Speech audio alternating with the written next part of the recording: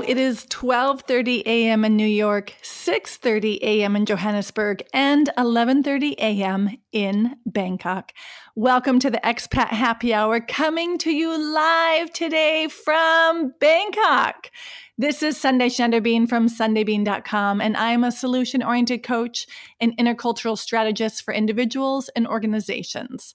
And I am on a mission to help you adapt and succeed when living abroad and get you through any life transition.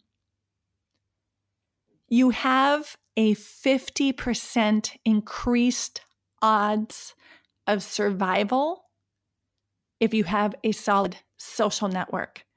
This is according to the research from Julianne Holt Lundstedt, professor of psychology, and who is also the head of studies at Brigham Young University. Her research on the relationship between friendship and longevity explains, as she says, not having a social support network can be a higher death risk than obesity or leading a sedentary life without exercise. What? If you don't have your crew of friends, you might be at a higher risk of death than obesity or living a sedentary life. Let that sink in, right? Like, what are we doing with our attention and energy? Are we spending more time on our fitness than nurturing our friendships? Right? It's mind-boggling. And these statistics are wild, but they show us what we've known all along, that friends are good for us. Right? And the topic of friendship in expat life can be a tough one.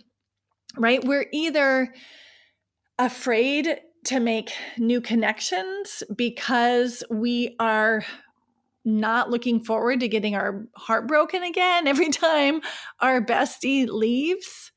If you're the one who's at a location, you're a stayer, you're the one who is at the location permanently and everybody's rotational, you're like, is it worth putting my heart into it anymore?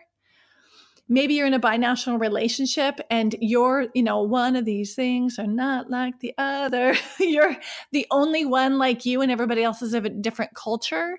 So you feel like making friends is harder because there's all these different cultural values and ways of being that aren't like the people that you connect with back home. I get it.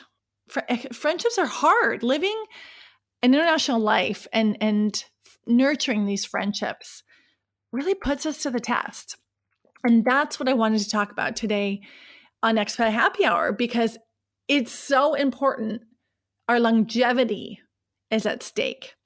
So in this episode, we're going to talk about a few things. One, we're going to take a deep dive into friendships. I'm going to share why we've been thinking about friends in the wrong way this whole time. I'm going to offer you a new way to look at expat friendships, and I'm going to help you get clear on how you can make sure you maintain your friendships near and far without regret. Let's start with something simple.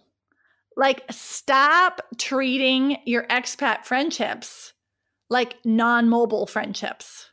And what I mean by that is you're the one living abroad. Maybe it's a rotational thing. Maybe it's because you live, long-term in one place, but don't treat your expat friendships like non-mobile ones. And this is, from the research, when I look at research on friendship, most of the research that I see is about friendships that are sedentary, so to speak. These are people who move into a community and then nurture relationships with the people there. And those people aren't going anywhere, right? So what about the research on globally mobile people? One of the things I feel like we're working with models and paradigms that are from our old lives before we started living abroad, or from models of people who stay in one country and one culture. And that's unfair because we're trying to see our friendships through a lens that doesn't fit. It's like putting on somebody else's glasses. It just makes us uncomfortable. So I was looking at models of friendship, and one of them I came across was this friendship pyramid. And I can put the reference in the show notes.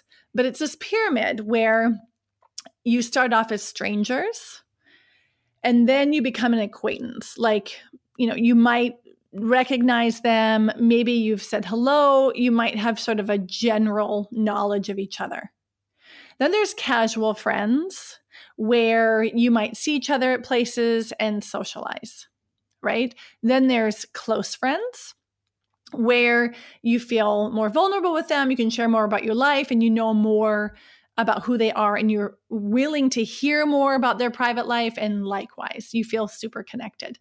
And then there's this top of the pyramid, which is intimate friends. And those are so special, where you feel like you are invested in their growth and development as a person, and you know that they're invested in your growth and development as a person, right? And when we look at this pyramid model, it's super solid. Like, there's this big base of strangers, a little bit smaller base of acquaintance, even smaller of casual friends, close friends, and the tiny tip at the top are intimate friends. And this idea of this pyramid gives us this sense, and this is how we progress, okay? Bit by bit, slowly, but slowly. But expat life is not like that. I mean, seriously, we don't operate on this slowly developing model. I know that when I rocked up to Ouagadougou, Burkina Faso, I met a family. I had one email contact with them. I went over to their house. They invited me to their home, and we had coffee. And I think the next day I was like, I've got a form from the school. I needed an emergency contact. Will you make major life-changing decisions for my children? It's like, seriously, we had spent maybe 30 minutes together, and I'm asking them if they'll be emergency contacts for my children, right? So we just fast-tracked, blew past any of the other layers and did the things that close friends do for each other, right? Someone in my network came into a new country, and within, 48 hours, had a major medical emergency and had to be medevaced, leaving her kids behind with people she had met 48 hours earlier. That sort of emergency situation fast tracks friendships. Even if you don't have a lot in common, you do things that are extraordinary that create connection. I know from one of my clients that she was in country for maybe 10 days, and then one of her dear family members died, causing her to have to rely on the people she had just met for support, make arrangements for her to leave, and then come back with that level of intimacy with these people that she'd only met a week ago. Right? So stop treating your expat friendships like non-mobile friendships. We skip levels for better or for worse. Sometimes we don't have the option, right? And there is the risk that when things calm down, when things get less wild, you might not have those shared core values that you would have with other friends, but still you're connected. I mean, I know going through some of the craziness that we went through in Burkina Faso really bonded us with people in ways that you don't bond over a pizza on a Friday night, right? Like when you go through a political crisis together, that creates closeness. So I believe we need a new paradigm. We need to stop seeing our expat friendships with the old model of non-mobile friendships. And I've got a suggestion on one way you can look at that. Okay, so I have to confess something that's kind of embarrassing, but I turned 40 not long ago, and part of being 40 was sort of getting my health up to speed and, going to a doctor and taking vitamins and all of that. So my doctor gave me so many vitamins that I ended up going to the pharmacy and I bought one of those old lady pill boxes. You guys, I'm so embarrassed. I actually just went on a trip with my girlfriends and they saw my pill box and they were like, what? Are you 85? Like, why? Why do you have that? But I do.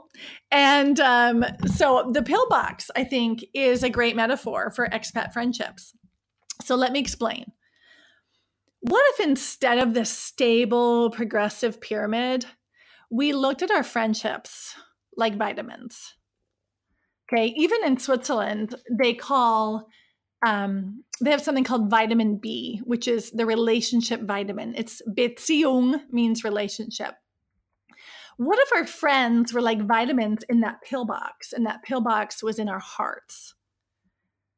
Right? So when I've got, mine is like Monday through Friday. Some pill boxes are more elaborate, but let's say you imagine those pill boxes and it's in your heart.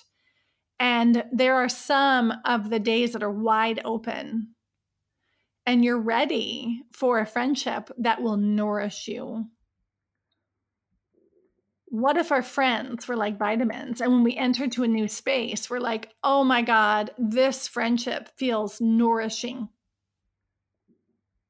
What kind of friendships feel nourishing right now? Right? And then you grab those people and you put them in your heart. Right? And just like with a prescription that your doctor gives you, sometimes your doctor looks at you and says, listen, my doctor just did this to me. She's like, you've been taking vitamin B for a while. You've got it. I don't know if it was vitamin B or vitamin D. It doesn't really matter. I just did what she tells me. But it's like, you've been taking this vitamin for a while. You're good. Your reserves are good. It's now time to stop. And I was like, I'm happy with vitamin D. Why do I have to stop vitamin D? She's like, no, really, your body, has enough. So now we're going to take that out of the pill box. And I'm like, okay, that's like our friendship. Sometimes when people move, even though it was super nourishing, we don't have a choice that they might go out of the pill box as regularly as they were showing up before. Maybe your doctor says, yeah, you just take those vitamins when you need a boost. Same thing with our friendships. Sometimes we have friendships that are every day, like your multivitamin every single day. And sometimes our friendships shift geographically or time zone or whatever, where we don't get the luxury of having that every day, right? Don't you see that? Doesn't that help see it with less judgment? Like no one looks at you and says, well, you should feel really bad about yourself for not having vitamin C anymore. Right? When a friend that you were really close to moves away and you don't talk as often as you used to, it's like, why do we put that judgment on us? Okay. I just feel like those ways of seeing our friendships are not helpful. Right? So my sort of encouragement or invitation to you is to stop seeing your friendships in this old model and start exploring, what if we saw our friendships like this pill box, right? What if we let go of this idea that our friendships need to grow slowly and over time and then stay there forever, and instead said, I'm going to look at what feels nourishing, right? What feels nourishing now, and just love the crap out of them while they are there with you now. Right? Until the doctor, the organization says they have to go away, right? Let's take it in now. Because another way to look at this, the way I see expat friendships, I feel like it's the lottery, right? You want to win, but there's no guarantees, right? And you never know what numbers are going to pop up, right? So when you arrive in that city at that time and that person that feels nourishing to you is there at that exact city at an exact time, think about all the things that had to come together to bring you two on the planet in that location at that same time. That is like hitting the jackpot, right? In this expat friendship lottery. Seriously, if you get a friendship that is nourishing in that city at that time, that is something to cherish, right? And again, I'm resisting this idea. Like, we have to have, it's almost like entitlement. Like, I deserve to have nourishing friends wherever I go, right? And it's like, no. I mean, how lucky are we? Because when you live in a sort of a homogenous place, you're born and raised in the same place, you share same language, share same values, same customs, like the likelihood of you connecting is higher because there's so much you have in common.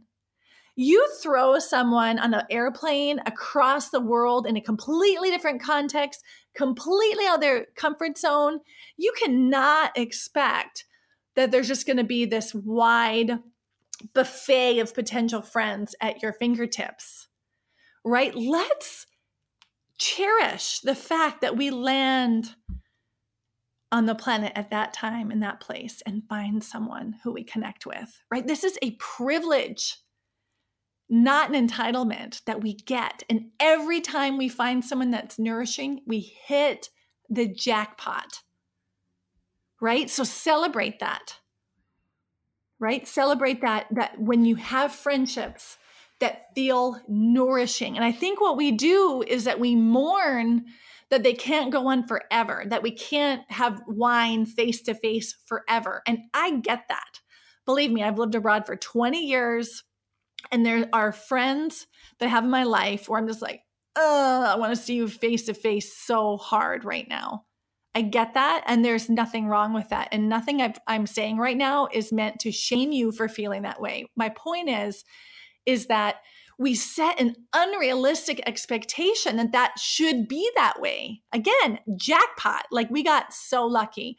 So instead, let's celebrate the fact that we are able to come together in that moment of time, in that place, and nourish each other, right? And mourn the loss when that vitamin gets pulled out of your pill box, right? On a daily basis. But be damn sure that you are going to nurture that relationship in a way that feels good going forward. And it's really up to you. There's no judgment. What is the way that you want to stay connected with that one person that feels nourishing? Maybe that person is someone you want to fly across the world and see face to face. Or maybe you just want to meet on FaceTime, every once in a while. Or maybe just like saying hi on Facebook is enough. There's no judgment.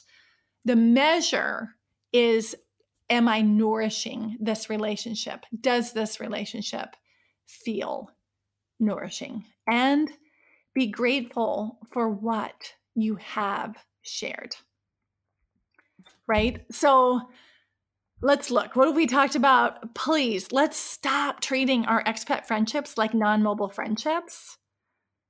I invite you to consider this new paradigm, a pillbox, where we've got these spaces in our hearts that are open.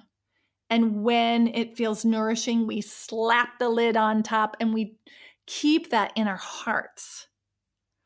And this celebration of this expat lottery of friendship, when we hit the jackpot, that we get to have a connection with that person in that space at that time. And this commitment to what feels nourishing. And how can we nourish and nurture that friendship going forward without obligation, without stress, without feeling heavy? Right? And I'm going to go back to what I always go back to, that to live abroad without regret, you've got to love the crap out of your people. So get really clear on who are your people. Who are the people that you want to keep an ongoing relationship with, right? Who are the daily prescription of vitamin friendships that you want to keep trapped in your heart? How will you nourish and nurture those friendships? And who are the ones that you want to nurture you, right? And this is an ongoing question, right? I think it's about, some people call it your forever friends. The people that you want to focus your limited time and attention on. And that might shift depending on what you need, what feels nourishing at the time. But for me, I think it's important in all the instability when close friends are leaving. Right now, one of my good girlfriends is leaving in June, and that breaks my heart. It breaks my heart. And I'm curious how we'll nourish that friendship when we're not face to face anymore. And what keeps me solid is that I have the stability of friends that I've known for a long time, and I know no matter where they are in the world are not going to go away. Right? So who are those people that you want to focus on in times of instability, of leaving, when others have to go? Where's your foundation? Where do you have security? Who remains in your network? And those are the people you want to make sure that you love the crap out of. Those are the people you want to think about how you can make a grand gesture for. I'll mention the podcast I did on grand gestures in a little bit more detail later, but those are the people that you want to show up for and make sure they are trapped in that pillbox in your heart. And I have something that I don't even know if I want to share because it's so like in your face. But if you want something to create crystal clarity in who are your people, this is a guiding question. Who would drive you to chemo? Who would you drive to chemo? Right? If shit hit the fan and you were down, who would you want to be there? And who would you want to be there for? We have limited time and attention. And this question is like a paralyzing slap in the face to help you get clarity on who your people are. Right? Those are the people we want to make sure that we're loving the crap out of. Because when push comes a shove, they're going to love the crap out of you. Right? So there you have it. Stop treating your expat friendships like non-mobile friendships. Embrace this pillbox as a new paradigm and work to see your existing friendships like winning the friendship lottery. Ask yourself, when you look around at who's in your life, what feels nourishing? Who are the people that feel nourishing? And do more to love the crap out of them. If you want more, you can check out these episodes. Episode 64, Love Your Friends and Family While They're Alive. Number 52, What Your Friends and Family Really Think About You Living Abroad. And episode 110, Grand Gestures. This is a big topic, folks. I know we've just touched the surface, but it's something that can make the difference in your entire experience. So my invitation to you is just play with this metaphor. Look at how you have been seeing your friendships and explore what it would look like if you stop treating your expat friendships like non-mobile ones and start thinking about your friendships in terms of what is nourishing. Friendships are so important, and we know this intuitively. But the reality is they're actually critical for our health and well-being. So it's really worth some extra thought. We need to find ways to live and to love our friends in ways that are guilt-free, pressure-free, and full of love. You've been listening to the Expat Happy Hour with Sunday Bean. Thank you for being here. I'll leave you with the words of Steve Maraboli, author and behavioral scientist. Friends are medicine for a wounded heart and vitamins for a hopeful soul.